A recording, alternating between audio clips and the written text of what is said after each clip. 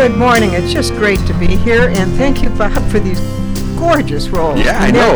They're not just your ordinary donut. Hy-Vee went out of their way. They're decorated like you can't believe. Get into Hy-Vee today and check them out. So we want to thank Kayla and also Tom for stopping up here today and sharing these with us. And thanks to them as well. So nice of them. You bet, absolutely. And I will enjoy it. I don't dare bite it into it yet because I'm trying to talk. You were in Boston this last week, were you not? I was. Did they have any Boston baked beans? No. Any Sam Adams lager?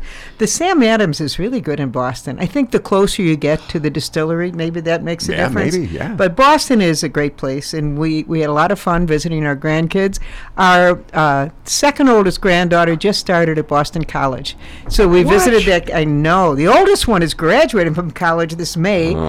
She is at her aunt's alma mater and her father's, the St. Benedict's in Collegeville, Minnesota. Our daughter Bridget went to St. Ben's, and our son Tim, who is her father, went to St. John's, and the two of them are really connected. So it's probably our favorite of any of the schools our kids went to. And Rick is so happy I'm talking so he can bite into his donut. All right, we're going to start. Forget about Boston. Forget about everything. How about Prairie Doc Radio? November is diabetes month. Oh, jeez. Well, I think he's thin enough he can handle all those calories. I have no excuse whatsoever, you but know I'm how still many going to handle calories them. are in one of these things? Probably 1,000. Oh, no, about 200 maybe. No.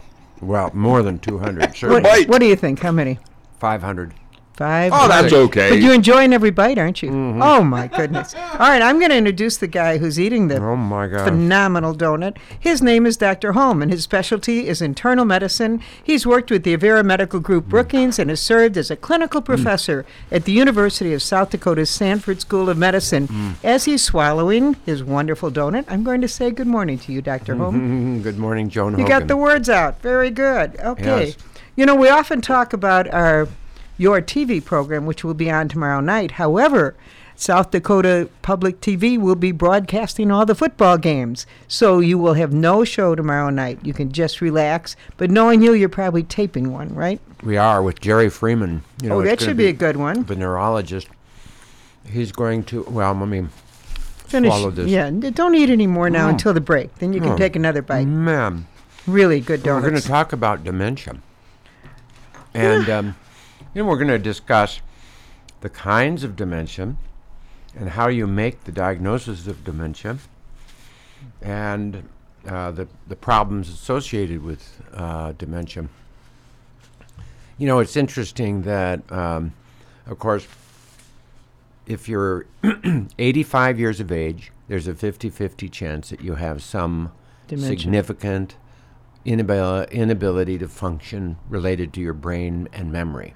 Really, by 85? 50-50. That means that 50% of 85-year-olds are just fine. Are fine. Oh, that's good. That's a positive. I'll look to the 50% side. Right.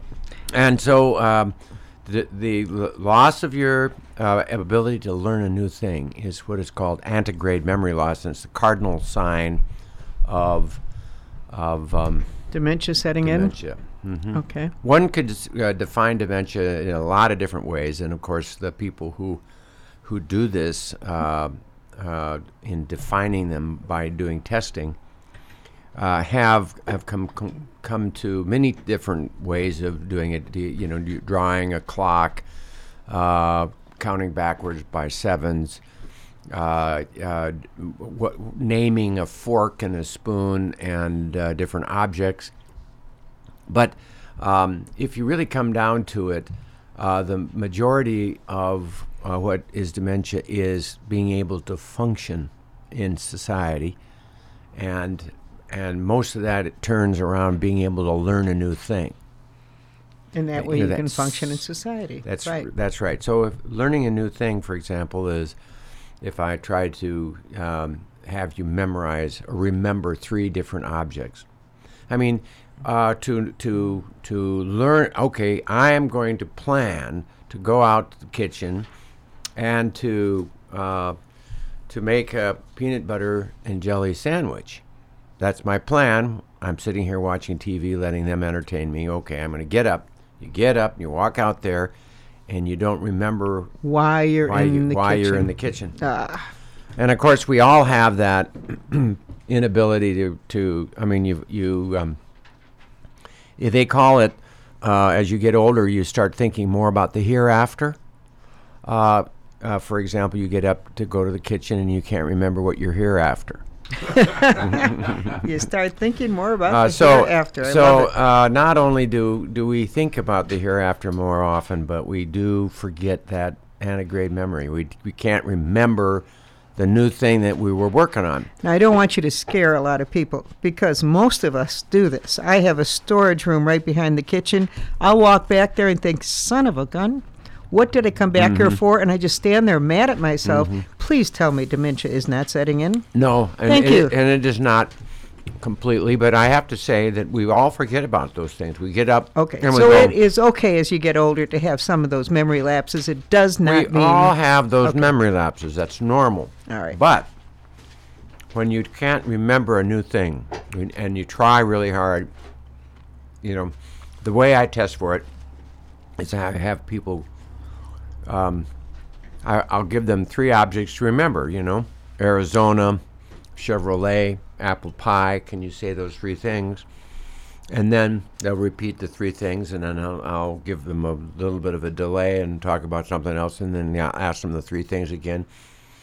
And then, then we start counting backwards, or we talk about their children, or whatever it is, and then you ask them again. And if they can't not remember those 3 things, there is trouble in what's going on.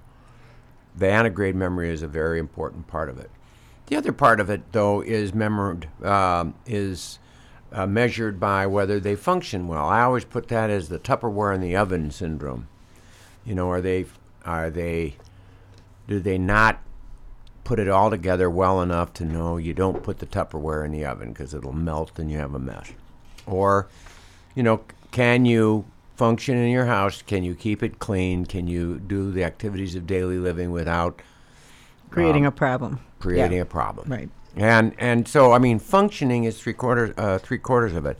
So, what percentage of people who have some significant enough dementia to say that they're in trouble live at home? Wow, I can't answer that. It's 70%. 70% are still living at home. Now, why are they living at home?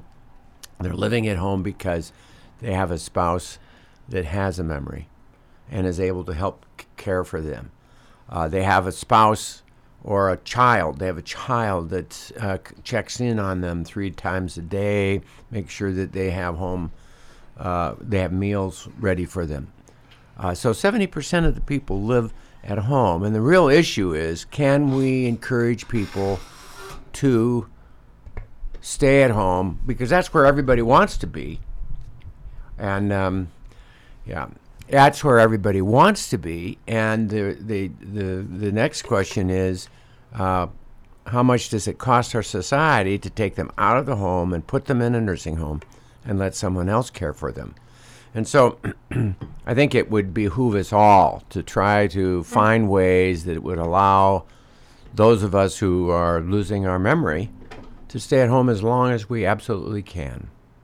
I'm with you on that. I think people are always happier at home, and that is not knocking the nursing homes because they do a phenomenal job. They do a wonderful They're a really important aspect of our community, but yet the longer anyone can stay at home, more than likely, the happier they'll be. When the time comes that they need to go to the nursing home, then we need to be able to go there. Then we're fortunate to have good ones, and we sure have good ones in Brookings. We're going to take a break. If you have any questions about dementia, which Dr. Holm is actually going to be taping the show tomorrow night, you won't see it for quite a while. So don't plan on seeing the show tomorrow night. If you tune it in, you'll be getting football, high school football, which is always fun to watch. But right now, we're going to take a break. We'll be back right after these words.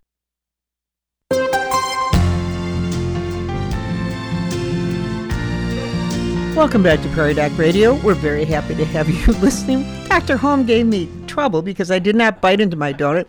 I took a small bite. I just finished it. And as soon as we get on the air, he starts eating again. Rick, I think you better take one of these home with you, too. No. No. This will be enough. One is enough, huh? Yeah. Okay. Again, thank you to Hy-Vee for providing these delicious donuts. I bit into mine. I was wondering if it might be filled with, it's a round powdered sugar donut. I thought it might be filled with either jelly or custard. Big surprise. It's a blueberry donut. Oh, is it good? Oh, get to Hy-Vee. All right, on to medical questions. Good questions. Let's see. We did have a caller with this, and she had read that, well, this is related to those opioid painkillers, which Right. are really, everyone listening, if you're alive today, you've heard about the horrible narcotic overdose of opioids that's going on. She just read that combining Motrin and Tylenol as a painkiller may be as effective as opioids, narcotic painkillers. But what do you think of that, and where are we going to run into trouble if people start combining Motrin and Tylenol? I think stomach aches or whatever. Tell me Right. what your thoughts are on that, as long as you're finished eating. Yeah. No, Okay. I think that you probably, one of the things that the opioid salespeople have done, or in the pharmaceutical industry has done, is they added Tylenol to the narcotics because Tylenol is a very effective pain medicine. And if you want to just use Tylenol, for the most part, it doesn't have a lot of side effects. So Tylenol is the good first Tylenol is the first choice. That's the word as I far couldn't as come up I'm concerned, because of the now, if you don't have stomach problems or heartburn or reflux or sensitivity in your GI tract, then either naproxen, Aleve, or ibuprofen, Motrin, Advil, could be added, one or the other, but not both, to the Tylenol, which is acetaminophen, the generic name for And those two, this woman had Would read, would probably- be as strong as Yep. the opioids. And I think that's, she makes a really good point. The problem Yes. is all the time regular use of either one of those groups, Tylenol or the non-steroidals, which includes Advil or Motrin, and, yes. or Aleve. Both of those groups can cause a dependence, can cause a rebound headache, and the naproxen or the Aleve and the ibuprofen or the Motrin can cause burned stomach. So what I would suggest is that you use those think of pain medicine as always a temporary type of a thing. Okay. Absolutely. And I'm talking from a point of view of a guy who had a Whipple procedure in May. You were in a lot of pain. I had a lot of postoperative pain, and it was a deep hole that I had to crawl out of. And I went through a lot of that, and I went through a lot of narcotics. I'm glad I was able to get off of them. So you basically weaned yourself off, even though when you were having fewer of them, you knew you wanted more, right? They were terrible. You really can are addicted to understand. them. A person can understand how hard it is to get off of narcotics. I do understand that. I'm off of them.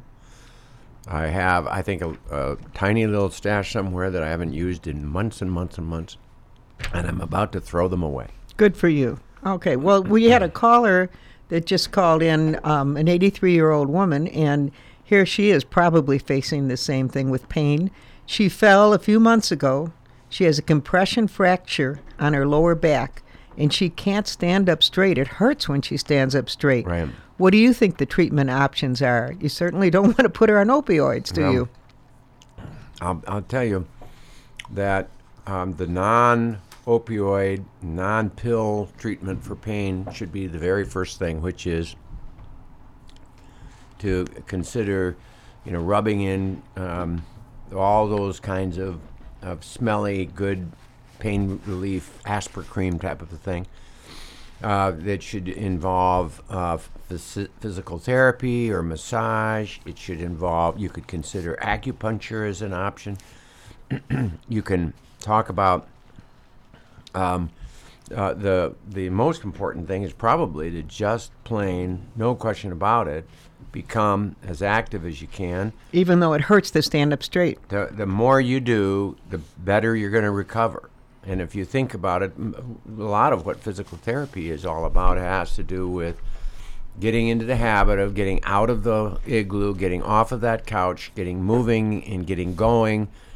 And because if you don't move, then whenever you try to move, pretty soon it's going to be very painful. It will hurt even more. So in her case, even though she's 83, if she cannot stand up straight, she has to start standing up straight. It's that simple, no matter how painful it is. And the treatment options you suggested to go to physical therapy, which is always a phenomenal one to start with.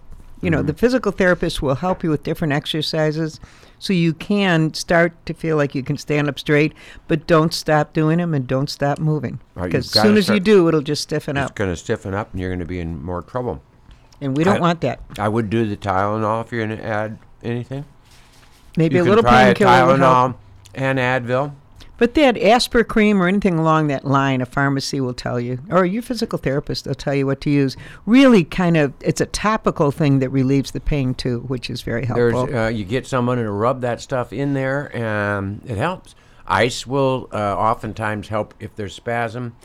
And heat sometimes helps some people more than ice. I do think that your situation with a collapsed vertebrae is very similar to people who have pelvic fracture, and here's what I know about that. It hurts like heck, but it goes away over time. You have to keep going or your muscle strength will get worse and you'll lose ground. So you just got to bear with it, hang in there.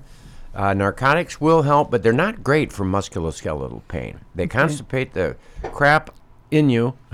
I was going to say crap out of you. Which is not a good thing. It constipates you terribly. You become habituated to it. The last thing you want to do is to be dependent on a bunch of pills. So go it another way.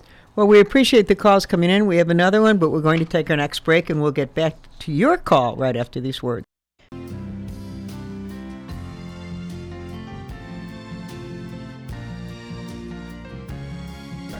Welcome back to Prairie Doc Radio, where we get off talking about pain and how painful things can be, and the important thing is to try to avoid those opioids. And a woman just called in, and you mentioned when you were trying to help her, or hopefully you did help her, her compression fracture would be similar to a now I forget a pelvic fracture. Mm-hmm. One of my good friends in Chicago about 2 months ago took just a short fall, one step, and broke her pelvis.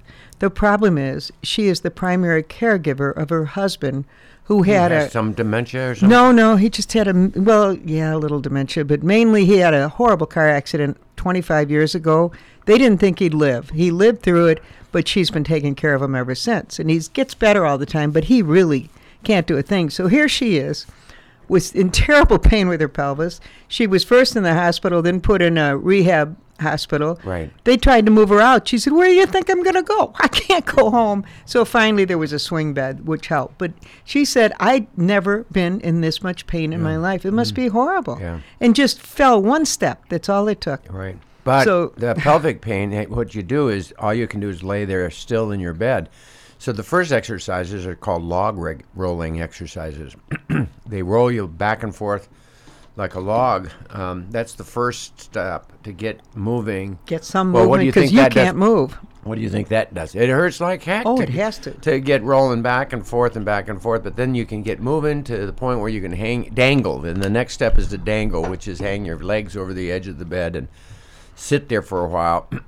Think how much that hurts if your pelvis is being it's just by the everything position. she said about it was horrible, terribly But gradually, over time, the whole thing gets better, and then eventually, you're better. I had a little tiny, skinny, beautiful, 90-plus-year-old nursing home patient. One of my favorite ladies. I mean, she's just so much fun, and she slipped, and she was moving more, she was exercising more. She isn't 100 pounds. But something happened. She got her foot caught on her night coat or something, and she fell and fractured her pelvis. Oh. And that just took her way out. We thought we were going to lose her. But the loving care of the nursing staff in these nursing homes are just wonderful. And they supported her, and they encouraged her, and they got her moving, and finally she got better where she was walking a little bit and then a little bit more. And then the last time I came by, she was back to her normal self. Wow. Isn't that amazing? And so, I mean, it's just a matter of giving it time, not being emotionally destroyed by it. Really, emotionally, when you go, I'm in pain, that's a bummer. I can tell you, I sensed that when I was when you were in pain. in pain. A lot of it is the depression of, oh my gosh, I can't do anything. What a bum I am. You know what I mean? I'm never going to come out of this. And the answer is you will. You just have to be patient, know that it's going to get better, and go that route. Now, in people who have terminal cancer and it's not going to get better, more medicine. Just turn on the medicine. That's what I say. I mean, If it's not going to get better. Comfort care Keep is them what comfortable. we want. All right. While we were talking, we had another call come in, and a woman called and wants to know what makes you get dizzy when you bend over and then stand up. Why are you dizzy when you bend over and then stand up? Mm-hmm. There's two things. You know, the differential on dizziness is benign positional vertigo or vertigo of any kind, and orthostatic hypotension. So vertigo or benign vertigo is the dizzy, the twirling that happens when you roll over in bed. The classic story is a viral infection that affects your cerebellum and your or your inner ear. And then, and you see this in young people, but also in old, probably a little bit more commonly in old people, but in all ages, it'll attack this viral infection. And then whenever you change position, particularly bending over and then standing up, just bending over or primarily rolling over in bed is the way I help define it. If it happens when you roll over in bed, it's positional vertigo, probably benign positional vertigo. There's a rare tumor of the pontine fissure in the brain that makes you acoustic neuroma is what it's called, and that you are using words that you need to be in a medical school. Forget that. Come on, get the back majority of it is benign positional vertigo, Okay. But we need to make sure it's not orthostatic hypotension. Now, orthostatic meaning it gets worse when you stand up. Hypotension means the blood pressure gets low. So the people who have orthostatic hypotension, many kinds of diagnoses for this. But the typical picture is not twirling when you roll over in bed. It is lightheadedness when you stand up too quickly. Now, we all get that occasionally when we're dehydrated and we've been walking all day long in the hunting field, or when we've been overdoing it, or you haven't been hydrated because you're outside in the sun and you're working hard. And your volume, your circulating volume is low, right?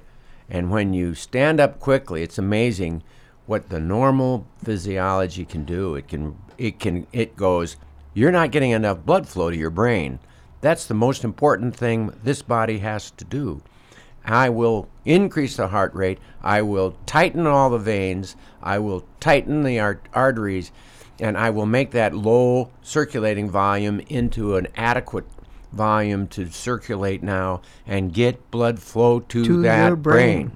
brain. Okay. Now, it's amazing that if you think about what our body can do, it can do this when here we are just in the middle of the night, we're just sleeping in the depth of off on a journey across the ocean on a sailboat or whatever it is that you're doing. Suddenly you wake up, hop, I gotta pee. So you stand up, you pop up out of your bed, and you walk to the bathroom, and of course halfway across the room, if your body doesn't squeeze all those vessels and increase the heart rate and do all those fancy physiologic changes, you're going to be on the floor. You're going to pass out.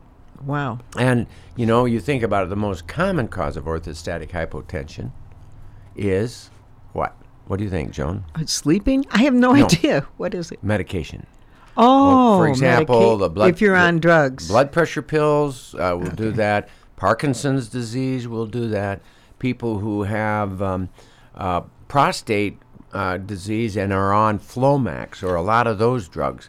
Well, certain Itrin medications that you might be on will make you will take away your ability to squeeze that those blood blood- vessels and compensate for the normal things that we do when we jump up out of our bed, laying flat So the best thing is probably for anyone on medications, or even if you're not on medications, when you do jump up, just sit on the side of the bed for a minute.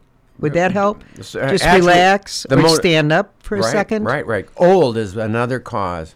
And what it is all of this is just a kind of a normal thing. So stand up slowly, stand there next to the bed, and if you're going to pass out onto the bed, that type of a thing. So don't just pop out of bed and head across the the bathroom. You could do that when you're 18, but you can't do it anymore, You can't do right? it when you're 85. So take Okay. your time and gradually do it. So that's orthostatic. And the most important thing is if you are having it and you're on medications, that you talk to your doctor. Got it. We're going to take our final break. We'll be right back. Welcome back to Prairie Doc Radio.